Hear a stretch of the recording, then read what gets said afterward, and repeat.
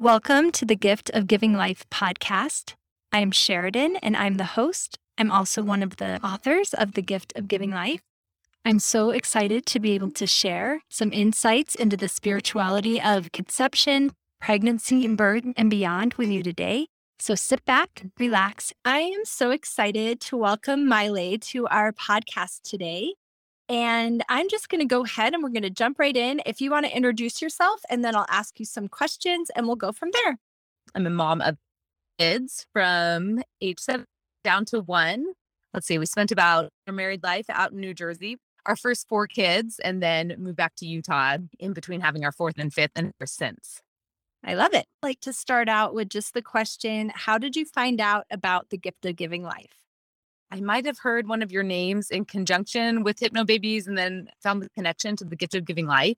I don't remember exactly, but somehow I found out about it and got the book and just ate it up. I have read the book over a few times. Like some of my pregnancies, I've read every single article in order and like checked them off as I went and read every single page. In other pregnancies, I've just kind of like looked at the table of contents and read articles that felt like they were really what I needed at the time. Mhm. And so it's been a huge part of my birth experiences, starting with probably my 3rd or 4th pregnancy, but I can't remember how I first heard about it. I love what you shared about how you've used it through different pregnancies. And that was really interesting. And I think a lot of people do that. And that is one great thing about it is you can really just read parts that jump out at you and still is great. So why don't you share how the book has helped you in your pregnancies or births? That's a big question because it's helped me in a lot of ways. I mean, just there's so many of the stories that resonated so deeply with me and with different parts of sorry, I'm getting like a little emotional just thinking of these different birth experiences. So, for instance, I know one of the stories talked about like feeling the presence of another child who was supposed to join their family. And that wasn't something they were, if I remember the story correctly, it wasn't something they were thinking about having another one, but they just felt the presence of this other spirit in their home. And I think even the parent who was writing the story talked about like feeling like there was someone missing and going looking for them or something to that effect. And that really resonated deeply with me because after my 5th pregnancy, it was my most challenging pregnancy by far. I had some health complications that made it so I was just really uncomfortable and really my body just was not handling pregnancy as well as it had in the past. So I was done. Like after number 5, I told my husband, I am done. Like I can't do that again. That was so hard. And then I had where it's so vivid. I was birthing a baby and I literally felt the baby being birthed from me during the dream.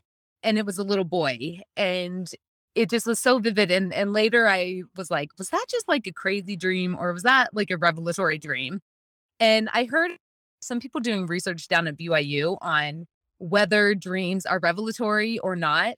And one of the markers that they said kind of indicates that it's revelatory is if you feel something with your spiritual senses, that we have senses as well as spiritual senses. And so if you feel some kind of, what you would think is like, oh, I felt something, like I felt him being born, that is more like towards it being a revelatory one way it could point to that. Wait, to read in the book, other people having had those kind of experiences where they felt some kind of as another spirit wanting to join their family really helped me to be like, okay, maybe that was real. Maybe that wasn't just an actual indication of communication that Heavenly Father was trying to give me about someone else who wanted to. Child number 6 that I was so sure would be that boy was a girl. Child number 7 who was like, okay, here's that boy that I dreamed of. Girl. And it took till 5 or 8. I was relieved and excited. We love our girls and wouldn't change them for.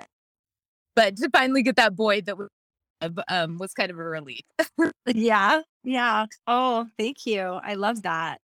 I love that. Is there another time or is there anything else you'd like to share about having had a spiritual experience in pregnancy or birth or mothering?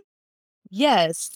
For one thing, I mentioned my son Sam was the one my 5th pregnancy and the one that was the hardest for those reasons. And it was during felt like I really came to sacrifice for us on a per level. Honestly, really blessed with pregnancies that have not been that challenging except for his. And so for that pregnancy to feel like to really feel the weight of the sacrifice of what I was doing for my child, and to similar to our Savior, how our Savior didn't make his body better. He did not go through performing the atonement, his body just do not get stretched, and everything that happens during labor and birth, it's not to improve upon our bodies, but it's a sacrifice that we're willing to make to have our bodies changed in order to give somebody something they can't provide on their own, a physical body. And so to me, like, I just came to know our Savior sacrifice in a way that I never had before, to think he did this for us. Like, he did it out of love. He did it because he was completely willing to go through all those hardships for his body to give us what we couldn't gain on our own. And so I really appreciated that opportunity through that pregnancy to experience that and to have that added understanding of the atonement of our Savior. So that was one. And then I wanted to also talk quickly about, in my last child's birth, I had decided to have a home birth. It was in the middle of COVID, and I had never had a home birth before. I'd had really amazing births, some in a birth center. And I always felt like I was pretty much the experience I wanted, even in a hospital setting. I always kind of liked the idea of hospital for some of my other births, just, in case something happened, that I'd be close to medical care. My last baby, John, in the midst of COVID and the uncertainty of the regulations that would be in place in a hospital, and would they make me wear a mask while I was in labor, or would they take the baby away if I had a positive COVID test, just all of that uncertainty, I just Mhm. decided, you know what? I'm just going to have the baby at home, so I don't have to worry about it. But I was nervous. Like, I did have some fears, and my husband had some concerns about a home birth and what ifs of home birth. But I felt really peaceful about it. And I have this such a strong belief in the power of women's intuition to know what's right for them and their each individual birth. I mean, every one of my births have been really, really different. But each time I've been able to tap into the inspiration of the spirit to know what is the best course for this particular birth. And so I felt comfortable moving forward with the home birth, but I still had those hesitations and or concerns. And so I went through the process of spiritual creation, where I spent time like visualizing myself in birth, like everything going well, everything going smoothly, the labor progressing well, the baby being born in a healthy, easy way. I wrote out these affirmations that I taped on my bathroom mirror and would see and practice every day. And they were things like, I am safe giving birth to my baby. I will have angels surrounding me and helping his birth to go smoothly, and different things like that. And so between those two practices, and then continuing to use Hypnobaby, which just helped me be like so calm, so relaxed, listening to affirmations that like reminded me knows what to do. It knows how to birth. And once the birth actually began, it was just so amazing how like everything I'd practiced through that process of spiritual creation absolutely then happened in the physical creation of the birth. Like, I was so relaxed. Everything went smoothly. I think the midwife got here to my house, and I think she saw how relaxed I was, which partly is because of Hypnobabies. I know I always look more relaxed on the outside when I'm using Hypnobabies than what may be happening internally. But she saw me in the tub when she got here, and she had a really good poker face. So I didn't know she thought this, but later she told me she saw me and how relaxed and calm I was, and she just thought, I think we're gonna be here a while. And my oldest daughter had wanted to be woken up if I had the baby in the night. She wanted to be there. And all of a sudden I told my husband, I was like, go get Kaya. And the midwife in her head was like, I don't think they need to wake her up yet. Like, she's gonna be here for a while. But they got Kaya up, she came in, and literally within minutes, John was born. And it was just so beautiful. And I know not all births go that way. And not every time that we work to spiritually create something does it happen exactly like we want. And that's okay. Like, that's part of life too. But it was such an empowering experience for me to be able to say, wow, I had this vision. I had this, what I wanted, what I hoped would be accomplished. And by putting like my mental and spiritual energy towards that and visualizing and creating it, like, it just came out so beautifully. I never did that intentionally for any of my other birds. So it took till my eighth to really decide to try to create something that intentionally. And it was really beautiful. And then after, my husband was like, we should have had all the babies at home. Oh, wow. Thank you. There's so much that I love about both of those experiences that you shared. And I think, especially that last one where you talk about like spiritually creating it ahead of time and like really intentionally thinking about what is it that I want and focusing on that and creating affirmations about that to help create it. and the power that our mind has in doing that. So I really love that you had that experience. And I also find it, yeah, I kind of chuckled when you're like, "Oh, it took us till I ate the baby to, for me to try that." But that's wonderful. Yeah, and the Thank you. affirmations were so helpful because then, when my mind would do what minds naturally do, and during the course of the day, when one of the fears would pop up of what if this, what if that, those because I've been practicing those affirmations, it was so easy for them to just instantly come into my brain as something positive to focus on instead of dwelling on the fears and the negative side. I could just be like, no, I am safe giving birth to my baby. And so it was really helpful, like throughout my days too. Oh, that's great. Can you just tell me a little bit more, like some of your tips with affirmations? Like what really helped you said, I think you posted some on your wall. Just share a little bit more, like any tips you have. I mean, I've heard of affirmations in the past, and sometimes, like, when you hear of affirmations that other people can give you, like, I really felt like I had to pick the affirmations that felt like they resonated for me. And so I just spent a little bit of time just sitting down with the paper. And I love to start with the words I am. The Savior said, He is the great I am. So when we copy that pattern of saying I am, feel like the spirit is ready and willing to step in and get ideas of what we need to affirm in ourselves at any given time. I just kind of sat down and wrote that and then sort of just let myself be in some quiet for a few minutes to see what would come up to the surface. And then I just, whatever came to mind, I wrote down on this paper. And one of my hobbies, I mean, I have a lot of kids, so I don't have a lot of free time. So one of my favorite hobbies is just practicing hand lettering because it's something I can do while writing a to-do list or while, just in the midst of my daily life. I can just practice some doodling and hand lettering for fun. So I just sat down with one of my pens that I like to hand letter with and just kind of made it a little bit pretty. It wasn't anything spectacular, but just something a little bit fun. And so every time I looked at it, like spent this few minutes doing something that was really soul for me and then just taped it on my bathroom mirror. So I think it was just like, I just say them in my head. Like to me, saying them out loud is great, but I found a lot of power of just saying them inside. I love that. Thank you. And I think it is so true when we practice our affirmations, even if it is in our head, because that's where we're going to reply to the negative thoughts is in our head with the affirmation.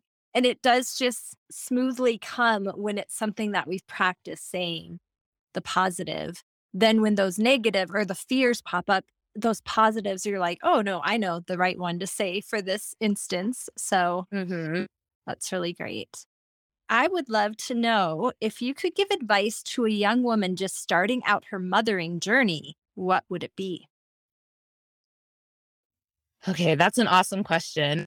I can look back and remember, I mean, it's been 17 years out of being like a first time mom. And I think the primary thing I would say is God cares a lot about this process of bringing spirits into the world.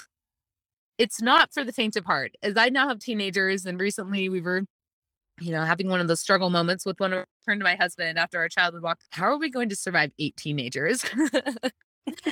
And they're wonderful and them growing into the people that they are. But it's challenging at times too. Motherhood will stretch you and grow you didn't even know needed. And that God is there for the journey. Like he will not leave you alone in this process of raising his children because these are children of our heavenly parents as well. And so we will not be left alone in this work. And we are entitled as one of the spiritual leaders of our home in conjunction with our partner, if we have a partner doing this with, or on our own. Like he is the and promptings when we need them and like little subtle nudges. And I know like as women, we are busy and we have so many things to do and so many people needing our attention. But we don't always have like the hours to sit down and ponder and meditate and search scriptures. Part of me that my heart longs for ways, but it's not a reality for my life right now. And so I have realized that like God comes to us in the moments, whether it's making decisions, seeing birth, or making as our kids get older and we have questions that we're like, we don't know what the right answer is. That have this absolute undeniable conviction that God shows up for us in all of those moments. As soon as we ask for help, we can feel the promptings of what we need to do and what will be best for us and our families. Yes. Thank you. I think that is true. It's like our intuition and like relying on God. And you're right. It is. I mean, sometimes we maybe do need to sit and like study something out or pray extra hard. But I think also God can be there in that moment.